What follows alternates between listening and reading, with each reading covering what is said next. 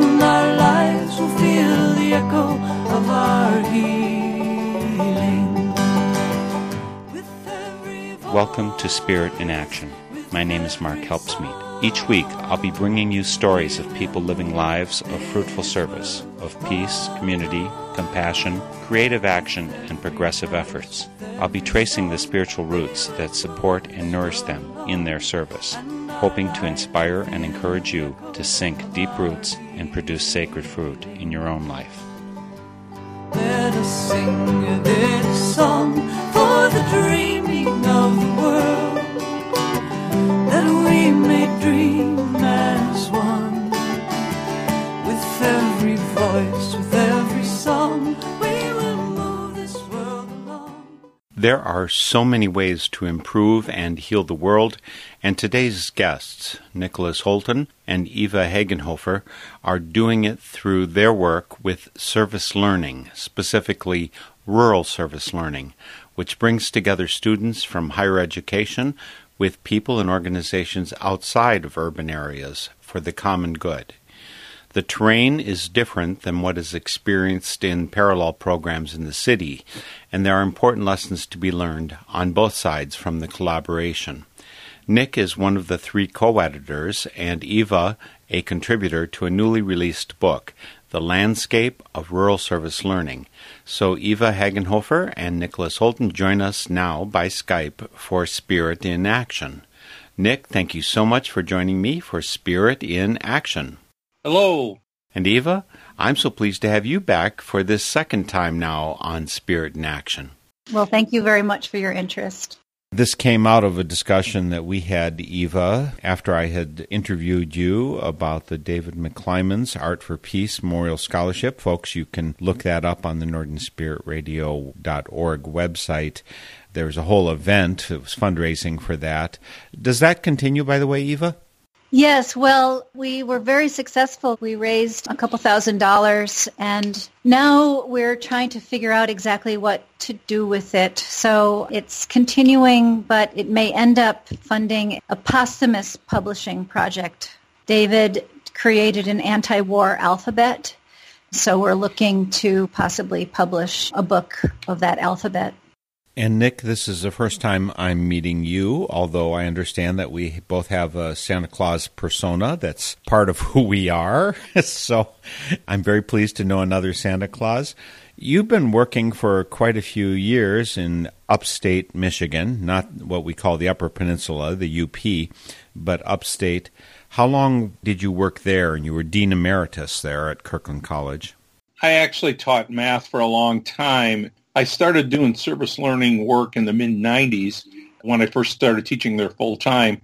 And so I was really, I kind of started the program at the college, at the small rural community college, Kirtland Community College, and we were able to grow that into quite the program. It was really exciting to watch the transformation on the community and on the students.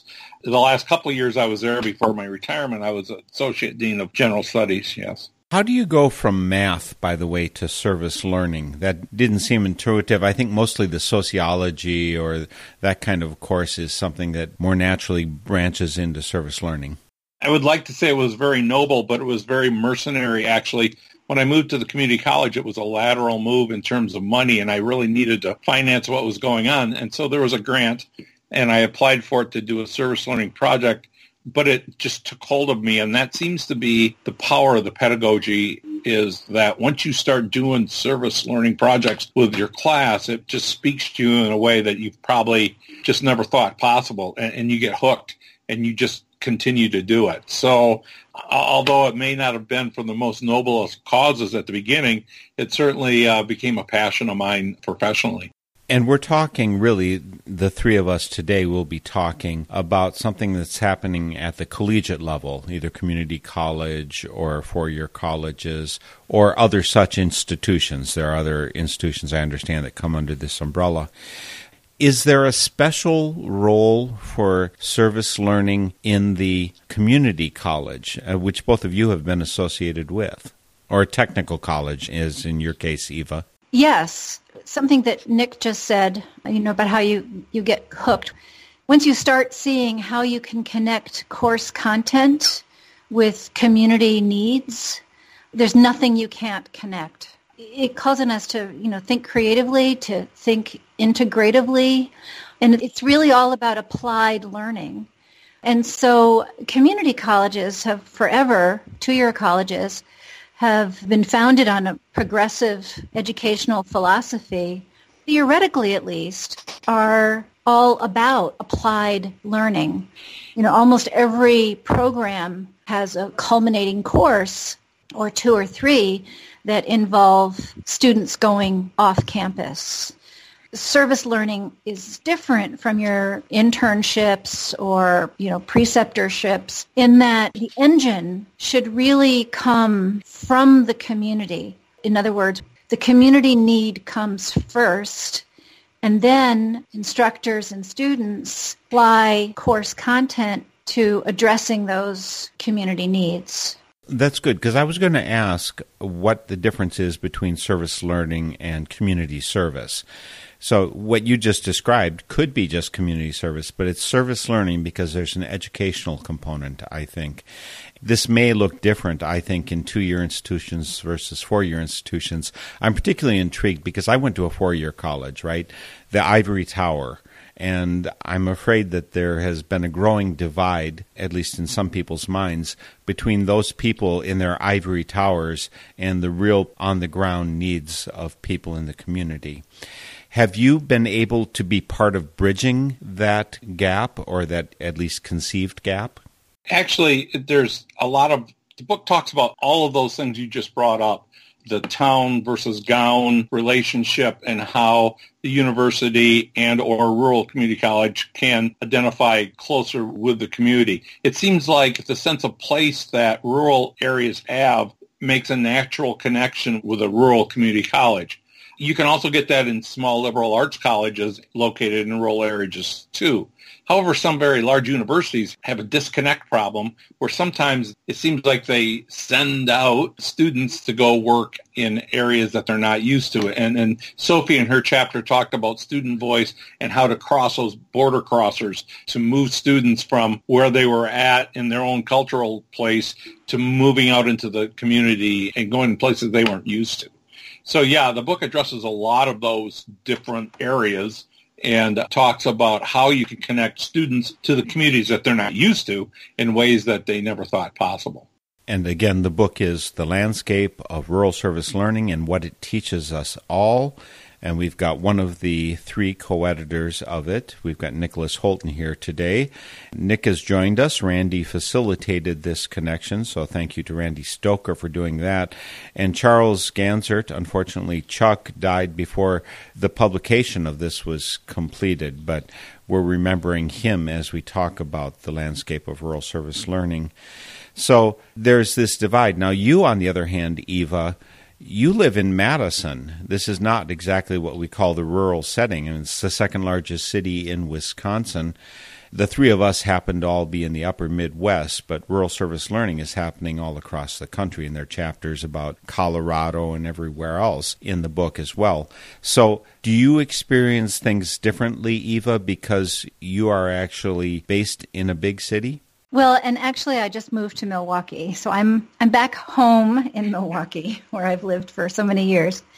So urban areas, obviously served by, universities and 2-year colleges, offer many opportunities, have many needs. I guess I don't really like that word, but what I wrote about was how I cut my teeth 40 years ago on service learning in a rural community in upstate New York, and fell in love. This is something Nick referred to. You fall in love with it. You just don't understand how learning can happen in any other way except by connecting students, what they are learning, with the community around it. And community colleges within urban cities can become just as insular as 4-year colleges, but it's ironic because our students, and I know this is true in rural community colleges as well, our students are the community. And so when we don't connect them back to the community, we're really doing both them and the community a disservice. We're helping to cut ties that should instead be reinforced. Well, you refer, Eva, to your own experience at Cornell College. I'd like to hear a little synopsis.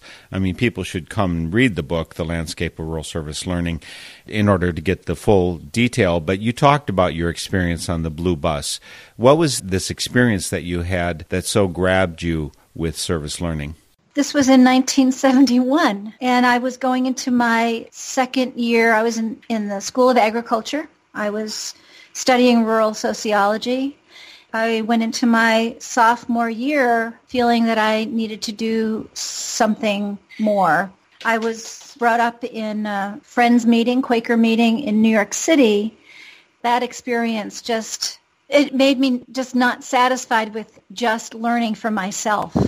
You know, the ethical teachings that I was brought up with directed me towards others. Plus, this was the early 70s when I think, the zeitgeist was also there.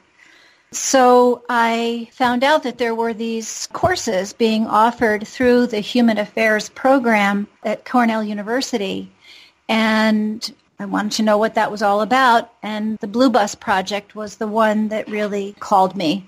And the Blue Bus, this old GM bus painted blue, stripped on the inside, except for a couple of seats, was a project that went into the hills of northern Appalachia to deliver friendly faces, sometimes social service information, and more importantly, advocacy and community organizing to those communities, those impoverished rural communities. So what did you actually do out there? I mean, you're in an academic institution, Cornell University, or back then I guess it was Cornell College. You were studying something about sociology, so were you just going out and studying the community, or were you doing something that they perceived as a service to them?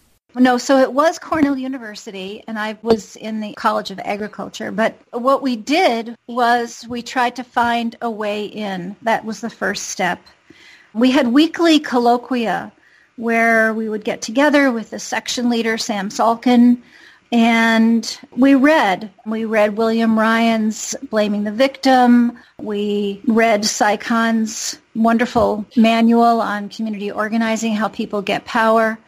Cy Khan's philosophy was, first you just got to show up. You just got to be there. You make friends, you get invited into people's houses, and in that way you put your finger on the pulse of the community and you get to hear what they talk about among themselves. So initially we would just play with kids, or we would show up for a work day. But little by little, we would get to the kitchen table where the real talk would happen. Sometimes they would need some kind of help with social services. They were 15, 20 miles away from downtown Ithaca where, they would have to stand in a line to get some assistance. So we were trained in social service, using a social service manual. We were also connected through the Human Affairs program with the Welfare Rights Organization. So we would take, what we learned from WRO out to the community. In that way, we would gain trust. We would help them figure out their welfare budgets so that they could make sure that they were getting the check that they were entitled to. And then beyond that, once we were sitting at the tables, once we discovered what the big community issues were, then the goal was to be organizers, so as to bring people together who had similar issues, not on an individual but on a community level, to address those issues. All of that takes a lot of time. It takes not one semester. It takes several semesters.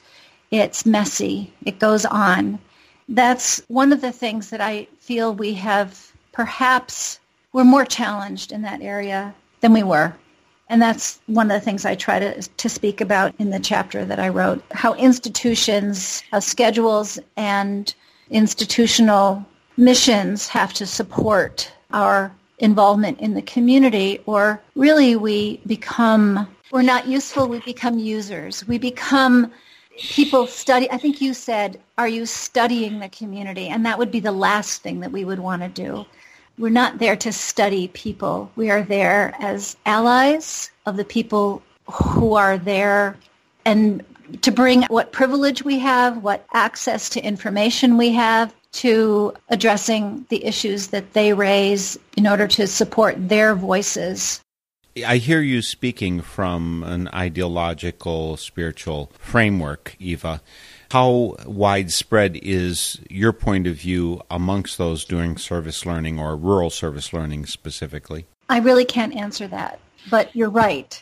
I think it has to be founded in that kind of ideological perspective, and that's what we had going for us in the early 70s. Maybe Nick can answer that better than I can. I think I can address it a bit. If service learning, there's a lot of definitions about service learning out there, but there seems to be that both of those words, service and learning, seem to have to happen. So you have to have meaningful community service and meet an address need or issue in the community, and at the same time have it be tied to the curriculum or to a course, and it's really nothing more than a pedagogical or a way of studying some subject through community service. Now, once you say that, then the practitioners of that range in a broad spectrum of people that are almost all academically based and want to do some kind of community service activity to somebody that's very community-oriented and loosely ties it to the curriculum. So when you say are most people like that, I don't think you can quantify it necessarily that way. However, I think what we need to do and what this book asks us to do is to take a look at, is there a closer tie between practitioners in rural areas and the people they work with, as opposed to people in urban areas and the people they work with?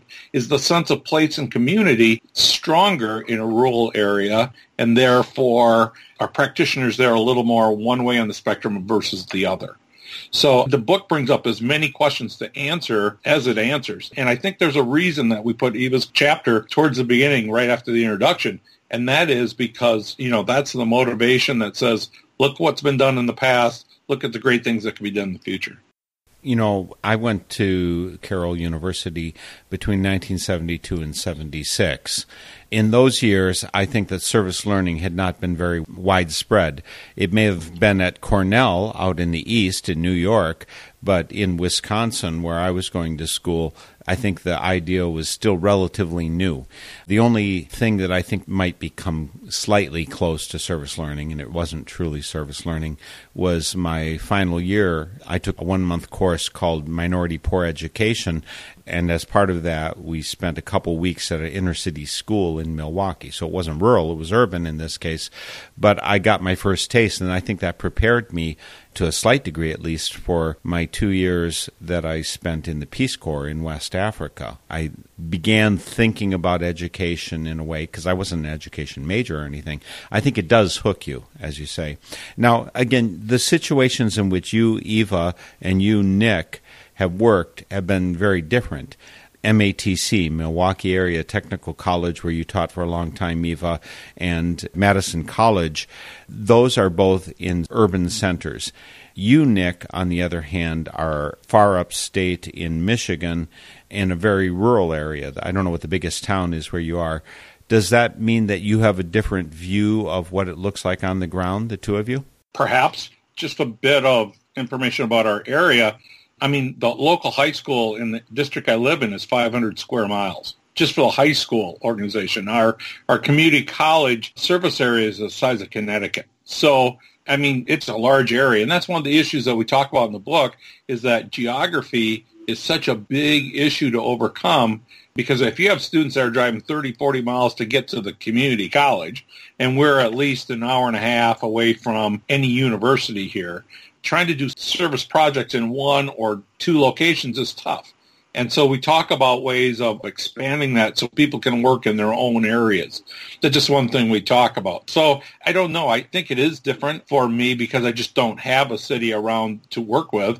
Also, I think the lack of interagency infrastructure that we don't have up here lends itself to issues that we have to work through.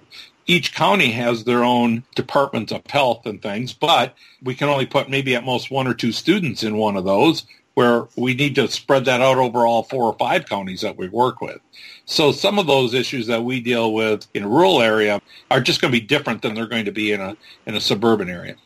You spoke before, Nick, of the town versus gown gap. I just have this sense. I mean, I was looking at the voting maps for the recent presidential election, and the rural areas were largely voting for Donald Trump, whereas Hillary Clinton, her votes came heavily from the urban centers. So you've got people who are coming from universities and working in rural areas. Even universities tend to be this kind of alternate mindset. Is it hard to make those connections? And you must have worked with a lot of students who had to forge connections that might have seemed a little foreign to them. And the book, again, addresses this in a couple different ways. And you're right, there are. If you read Sophie's chapter on the student voice, she came from the University of Maryland. She was my Vista volunteer worker at the community college. And so she came in all fired up to work with students from her urban background in Annapolis area. And she shows up here and dealing with students who are, first of all, not 19, 20, 21, but are 26, 27, 28, and not used to a service mentality was really tough for her, number one. You read Blake Evans' chapter on his service project when he was in school to go out into, where was that, in Alabama, Linden, Alabama, where there was two schools in the town, the black public school and the private white school, and they shared a football field. But because the town was raising the rent on the football field, the public school, the majority African-American school, moved to a different field, and the kind of race relations of that caused. But his job was to create a DVD to promote economic development and have people move into the area. So here's the city university kid, if you will, moving into an area with very clear racial divides, yet his job was to promote economic development and bring people into the community. Those are the kinds of angst that are caused when you do this kind of border crossing and moving people from one community to another. And I think it's as Kim Cummings at Kalamazoo College calls it, a good dilemma to put students into sometimes. And folks, today we are speaking with two of the participants in a book called The Landscape of Rural Service Learning and What It Teaches Us All. It was edited by Randy Stoker and Nicholas Holton. He's here with us today, and Chuck Ganzer, who has passed since then. Also, Eva Hagenhofer is with us today. She's one of the contributors to the book, and they're both associated with the Rural Alliance for Service Learning, RASL. You'll find a link to RASL on the NorthernSpiritRadio.org website. This is Spirit in Action, which is a Northern Spirit Radio production. On the web, NorthernSpiritRadio.org, with 11 and a half years of our programs for free listening and download. You'll find links to our guests, so you'll find a connection to RASL as well as Campus Compact and several other organizations related to our guests today. Also, there's a place to post comments. Make our communication two-way by posting a comment when you visit. It really helps us know what direction we want to go. There's also a place to donate. Donations is 100% how this full-time work is supported. Even more important than supporting Northern Spirit Radio, though, is to support your local sources of media, your local community radio station especially. They provide a voice for the local community, which is just so vital. One voice does not fit all, and our communities need their voice, so support your local community radio station. Again, today with us we have Nicholas Holton and Eva Hagenhofer, and both of them have participated in rural service learning. And as you were just talking, Nick, I think you touched on my favorite. Actually, Eva's story was my favorite, and then the story that Blake Evans had in Linden, Alabama, was so wonderful. It has multiple layers. You talked about part of it. I mean, there's this DVD that Blake was going to be contributing to the town. And, of course, here I'm going to go there. I'm going to photograph, get the stories. Here we have it. I produce the DVD. And they decide that that's not really what the community needs. Blake's participation was also connected with Living Democracy, which I take as a separate organization. What kind of organizations, umbrella-wise, provide the volunteers, the motivation, the structure of rural service learning? Well, I think that local colleges and universities have several ways of connecting volunteers to their community. In mine, I was such a small college that a lot of that went through my office. However, many colleges have a Volunteer Centers of America office in them that connect volunteers, although that's different than service learning, to community placement things. Also, some towns have their own community agencies, and they work through the United Way and other organizations. Eva, you might even be able to help out here and give some that you've worked with also. Yeah, I mean, I think it's pretty idiosyncratic. It's however they institutionalize service learning, which is a word used by the Carnegie classification. So there are awards given each year for community college, community engagement activities. And the word that they use is institutionalization, that service learning is a part of the fabric of teaching and learning on the campus in the community that they are situated in. So, but how each institution institutionalizes and to what degree is really largely up to the leadership of the college, up to the board of directors. And this is a point that I tried to make in the article, is how really central their leadership is in facilitating service learning and making it what it can be. So it's very different. I mean, there is, as I said a little bit earlier, there's the Bonner Service Program that provides money. Nick alluded to AmeriCorps. So there are different types of funding, but it really has to come from the college, and ideally from the college calling upon the community to support the activity on the community's behalf, whether it's a rural or an urban community. So it really should be a very bottom-up approach, but supported with very strong leadership from on top. If you take a look in the last chapter of the book where we try to sum up some of the general themes that have been presented in the stories, there's like 5 different relationships between a college and the town or the community. And one can be, and they range anywhere from absolute indifference and ignoring what the community wants to being a best citizen in the world. And what Eva's saying is correct, is that there needs to be genuine reciprocity between the community and the college if they're going to be solving the issues and moving everybody forward.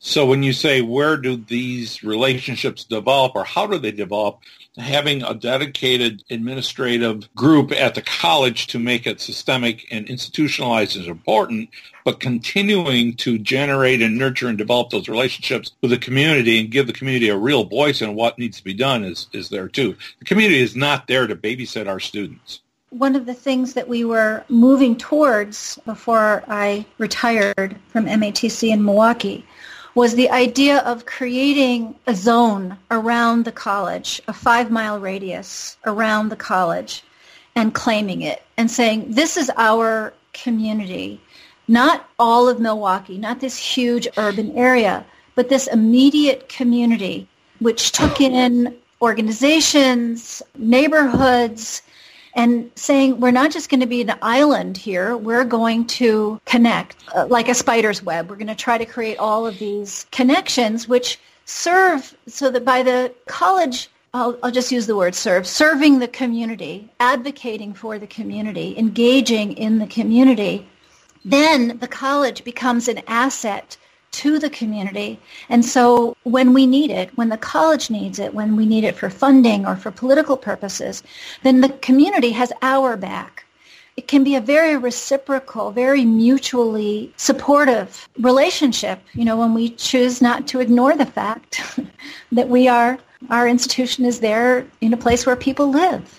And I think that is as true for an urban area where we have to sort of describe it as we did, a 5-mile radius, as in a rural community, which is pretty much defines itself.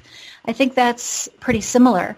The other part of that is how instructors go about developing these community connections and addressing course learning objectives through the applied learning in a service learning project. And the word that we used at MATC was co-create. So a service learning project had to be co-created by the college and the community, the organization or the leadership within a particular institution or neighborhood, to decide together what does the community need. That leads, that guides.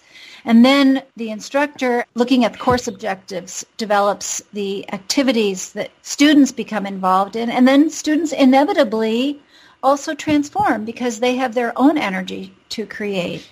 And generally, how long are the engagements of students with a particular program? Is this always just a semester? Are there multi-semester? I mean, you talked, Eva, earlier about the fact that this really takes more than a year to establish the connections and be able to be engaged with the community. Well, that we found was a problem for us. But yes, I mean, you meet the student. It's a 16-week semester. You meet students. Maybe for the first 2 weeks, you're just sort of getting a grip on the course. And then hopefully things are set up to the point where students can go out. And then you have maybe a week at the end of, finishing things up if we use a 16-week sort of schedule. So that only leaves 13 weeks optimally. And that's never optimum because you're just getting started. You're just beginning to develop the trust and the knowledge. We have to be humble in this work, We have to be humble. That's how we get our credibility and again, the word trust. So I don't know, Nick, if you've had experience with service learning over the course of several semesters, but I think that's what we should be reaching for. I think sometimes we have to be a little careful in trying to create this amazing project when we can do small projects that make a real difference that can be carried on over and over. And a couple examples would be, number one, our nursing students at our community college just did not get enough experience giving injections because quite often you don't give injections a lot in the hospital. It's just you shoot into a tube or something. So during flu season, in one class, students sign up to go to different health departments all across the huge geographical area we have, and they spend a whole day giving injections. And so by the end of those couple of days, they've given more shots than a lot of people would normally do. Plus, it relieves the staff that don't have time to do all those things. And we do that every single semester. So even though the student only has to do it for a couple of days, they get the practice they need in giving injections. There's still a real live issue or a need that's being addressed in the community. Another example of that would be water quality in our area, we have the AuSable River, which is a blue ribbon trout stream, one of the best ones east of the Mississippi. A longitudinal study of that where you could have students going out. No student in our district lives more than about 30 miles from that river. So they could pick different areas to go do stream studies, and then all that data can be put in and tracked longitudinally to provide, serious data to use for the Department of Natural Resources and other areas. So the project can live on, but students plug in as they go through the course that it's associated with. I think it depends on how that project is described. Correct. By the community partners, What you just mentioned, I mean, that's all, it's wonderful. It's completely valid. Everyone learns and benefits from it.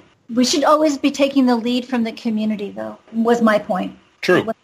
I'd like to go back to what Eva said about the sense of neighborhood, because neighborhood is such a different thing, I believe, in a rural context than in an urban context. I love what she's done or they're doing in terms of defining their neighborhood to be a 5-mile radius.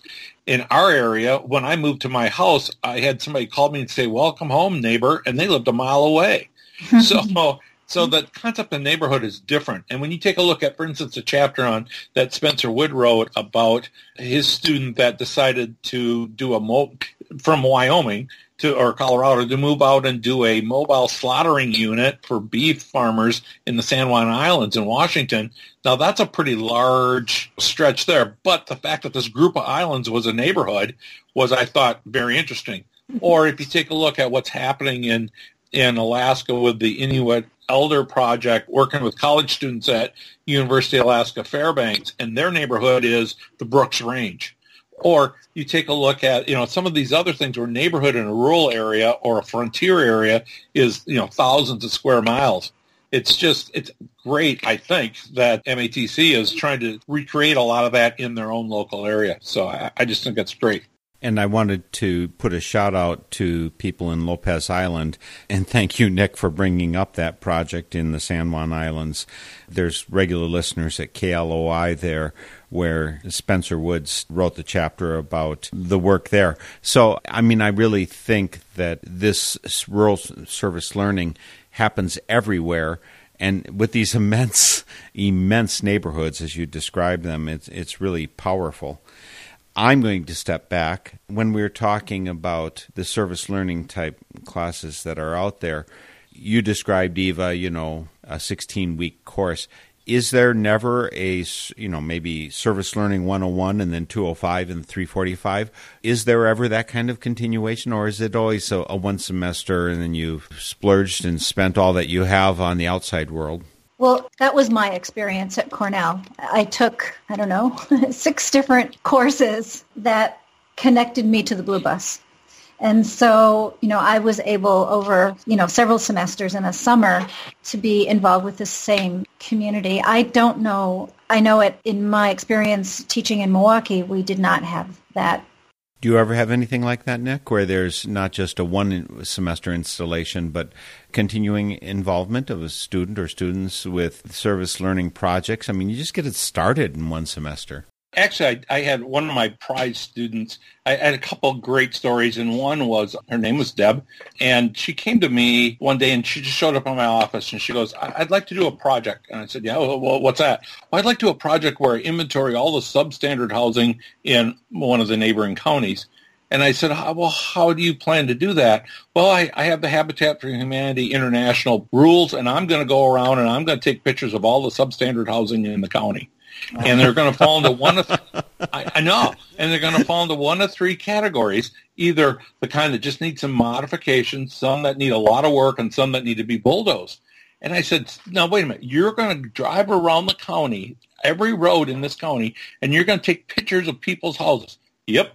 And I said, people have guns up here and everything. And she says, I am not afraid. And I said, what are you going to do with this information? And she said, I'm going to take it to the county commissioners, and I'm going to show them that we have a need for building codes in this county. And she says, and I'd like to get some credit for it. And so luckily we had that in our curriculum where we could do an independent study service learning research project. And so I signed her up for it, and she did that, and she completed this work. And at the time it was DB or CD-ROM technology. So she did that, and she presented it to the community commissioners. And I always bring this up in my workshops. I'll say, what do you think they did with it? And the guests will say, I don't know, they did this, they did that. And I'd say, nope. They didn't do one thing. And you know why? Because some of those commissioners were the people renting those houses. and they said, well, see, then she didn't make a difference. She didn't do anything. She it was a failure. And I said, no, quite frankly, it was not a failure, because that was the very first class that 45-year-old woman ever took at a college. And she subsequently went on, finished her associate's degree at Kirtland, went on to a university, did her social work degree, and now is working in the community to make it better. So in my mind, was that particular project a failure? Well, it didn't do what she intended to, but was it something that led her into a field that she could make a difference for the rest of her career? Yep, it sure did. And those are the kinds of success stories that just warm my heart. I'd like to hear a success story from you, Eva, because one of the questions I had about this, I mean, again, this is Spirit in Action, and you, Eva Hagenhofer, you're working in kind of urban area, Madison, Milwaukee, and Wisconsin, and Nick, you're in upstate Michigan. Are the students transformed by this? You've both said that you got hooked by service learning, that it changed your lives in your direction. It made you want to do something. Does it happen very often with students? You just described one situation, Nick, where it seemed to be transformative. What about for you, Eva? That's a tough one. I mean, what I wrote about was, it was a personal story about how I was transformed. My students, it was such a different setup. I would say that, and it wasn't usually 13 weeks, it was usually more like 12 weeks. I taught courses at the beginning level in college, as well as students who are going to become urban teachers. So let me talk about both of those. In the basic reading and writing courses that I taught, I'm not sure that this was transformative, but most of my students had never volunteered for anything. They had never done anything in even their own community just to help out. And so I would say in their cases, they completed their service learning project with a greater sense of agency. And that's not small. It needs to be sustained. It needs to be reinforced, though. I wish I could say that I handed them off to someone else where they could deepen that experience. The students that were in the teacher education program, we had a cooperative urban teacher education program. It's now 25 years old. And the students in those courses were a cohort. So they went through a series of 4 courses, more or less together, and started with just a tour of urban schools, and then spent 15 hours doing some tutoring in another course. And then in the 3rd course, they would have to spend 50 hours in a semester in a classroom attached to, 25 to 35 kids. And I would say in that situation, it was transformative. It confirmed for them, the experience confirmed for them what they wanted to do, what sort of teachers they wanted to be. And I, last summer, actually interviewed about a dozen of them, and they all spoke about how important it was to do that 50 hours in a classroom prior to going on to a 4-year college to finish up their licensure. And they are amazing. They are total allies of their students. In Milwaukee, most of those students would be African American or Latino. And they know that they are different, that they are unlike the other teachers in their buildings who did not have that experience. So I would say in their case it was truly transformative.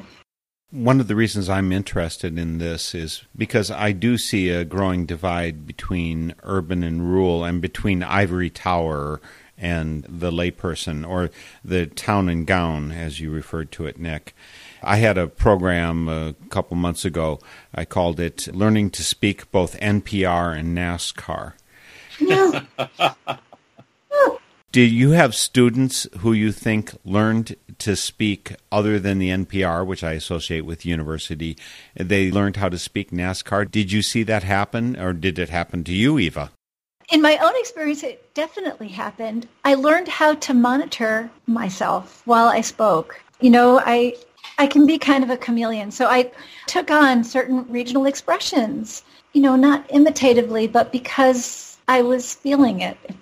And I think what you're saying is this is really the nub of it. This book came out a week after the election. And that's when I wrote to Randy. And I said, Randy, what we have here is a tool for what comes next. We have to find a way to talk to professors, instructors, teachers in colleges, 2-year or 4-year, and encourage them to connect their students who have a certain degree of privilege, even if it's not much. Even if they have a full-time job and 4 kids and they're coming to school and they're 30 years old, they still have a certain privilege being in school and their prospects that lie ahead. But we have to find a way to connect students with the rural roar to create a dialogue. I think that's the most important thing. I think that's what service learning can do that lasts a lifetime. You asked about, did you learn to speak differently? I think you learn to listen differently, and you learn to dialogue.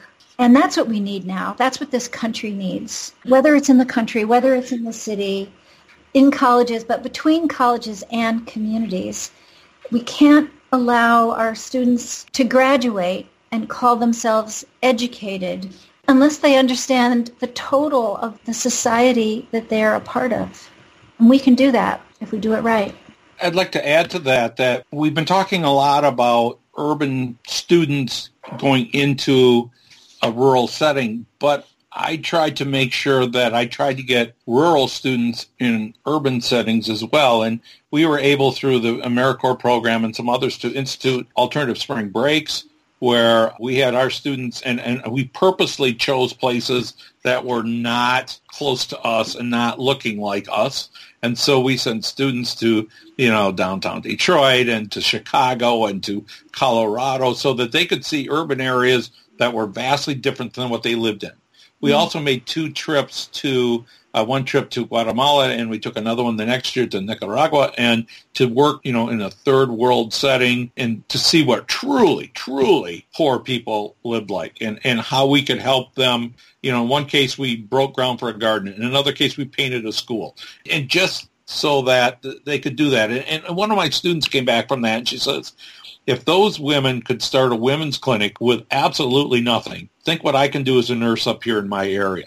And so that's exactly what he was saying in terms of trying to get our students out of the great white north where we live. Right now it's snowy, and connect with people in other demographic areas and in other places of the world is so important. And we can get NPR and NASCAR speaking intertranslations, people who know how to speak the two languages natively. Exactly. Again, we're talking about the book, The Landscape of Rural Service Learning, and what it teaches us all. Had three co-editors, Randy Stoker, Nicholas Holton, and Charles Ganzert. And we do have Nicholas Holton, one of the co-editors, here with us, and one of the contributors, Eva Hagenhofer.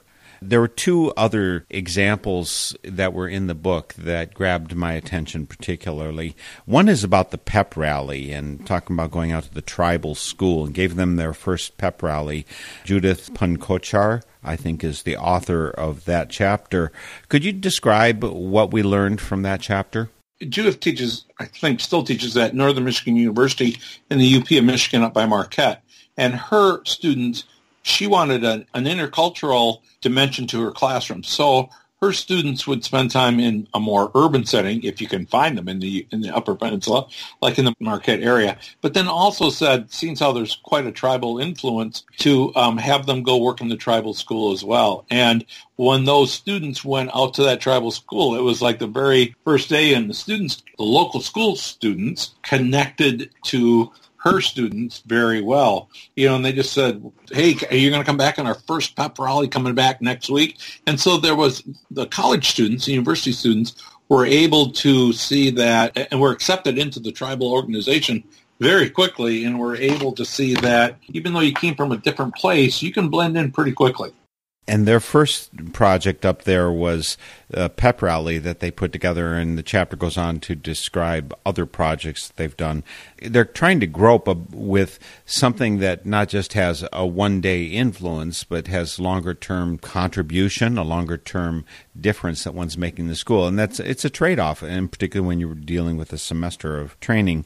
The other chapter I wanted to mention something about was that written by Martin Reinhardt, talking about Anishinaabe Native American studies, and he talked about the application of the medicine wheel.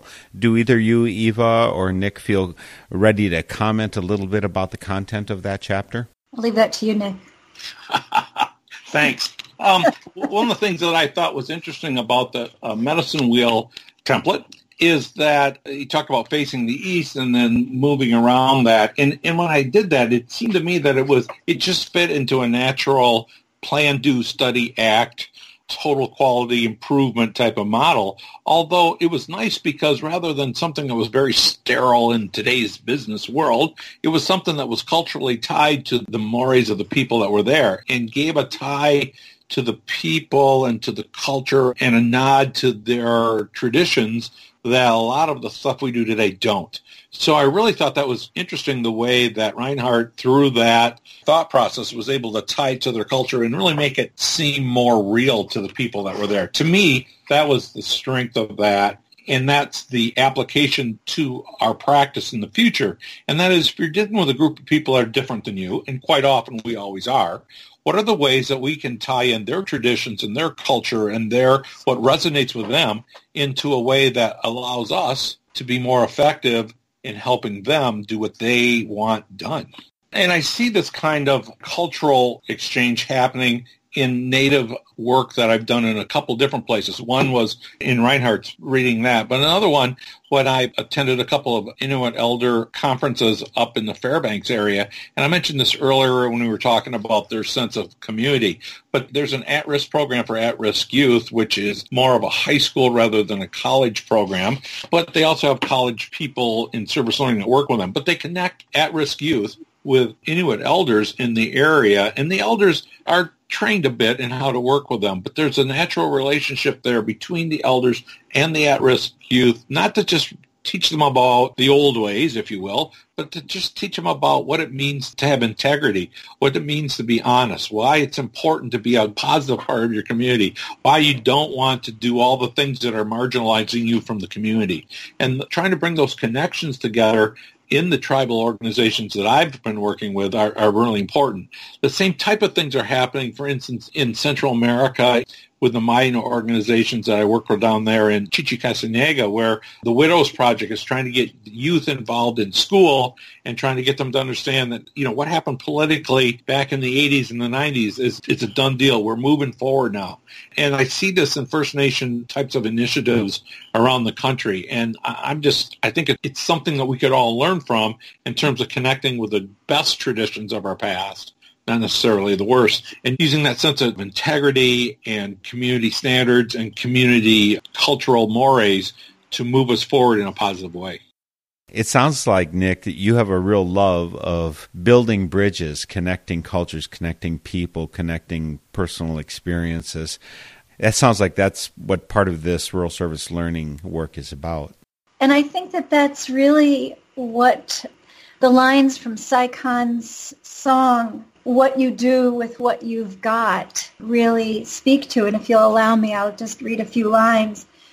This was more or less our anthem on the Blue Bus. So he says, "It's not just what you're born with, it's what you choose to bear. It's not how much your share is, but it's how much you can share. And it's not the fights you've dreamed of, but those you really fought. It's not just what you're given, it's what you do with what you've got." And that's a song that I love. And Sai Khan, I've had him on my program a few different times, actually. Folks, if you go to Spirit in Action, go through my Spirit in Action programs on northernspiritradio.org, you'll find a lot of Sai Khan. He's really been a community organizer, influence. He's been working with Bristol Bay for a long time now up in Alaska, organizing all of the artists together to preserve Bristol Bay. So thank you for sharing that, Eva. And you two are part of moving us forward in a positive way by the book, The Landscape of Rural Service Learning and What It Teaches Us All. We've been speaking today with Nicholas Holton. We did not have co-editor Randy Stoker with us. He set this up, though. Charles Ganzert has already passed from this world, but fortunately, contributor Eva Hagenhofer was able to join us for today's call. Thank you both for being part of this tremendously big umbrella, this rural service learning, making a difference for each of us, connecting our rural communities with our urban communities, our students with really learning to hear differently. I liked when you said that, Eva. It seems so important that both of you have been doing this work for so many years.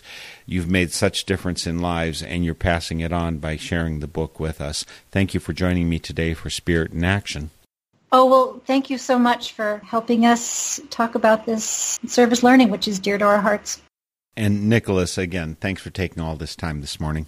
Thank you, Mark. It's been great having a chance to share some of the great work that we've done, but I really just applaud you for the work that you do in the Spirit in Action program. That was Nicholas Holton and Eva Hagenhofer, today's Spirit in Action guests. A big thank you to Randy Stoker, co-editor of The Landscape of Rural Service Learning, for facilitating our connection, and also to Andrew Jansen for production assistance today. We'll see you next week for Spirit in Action. The theme music for this program is Turning of the World, performed by Sarah Thompson.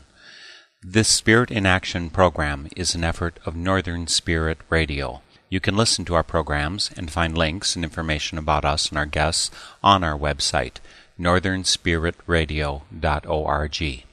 Thank you for listening. I am your host, Mark Helpsmeet, and I welcome your comments and stories of those leading lives of spiritual fruit. May you find deep roots to support you and grow steadily toward the light. This is Spirit in Action. With every voice, with every song.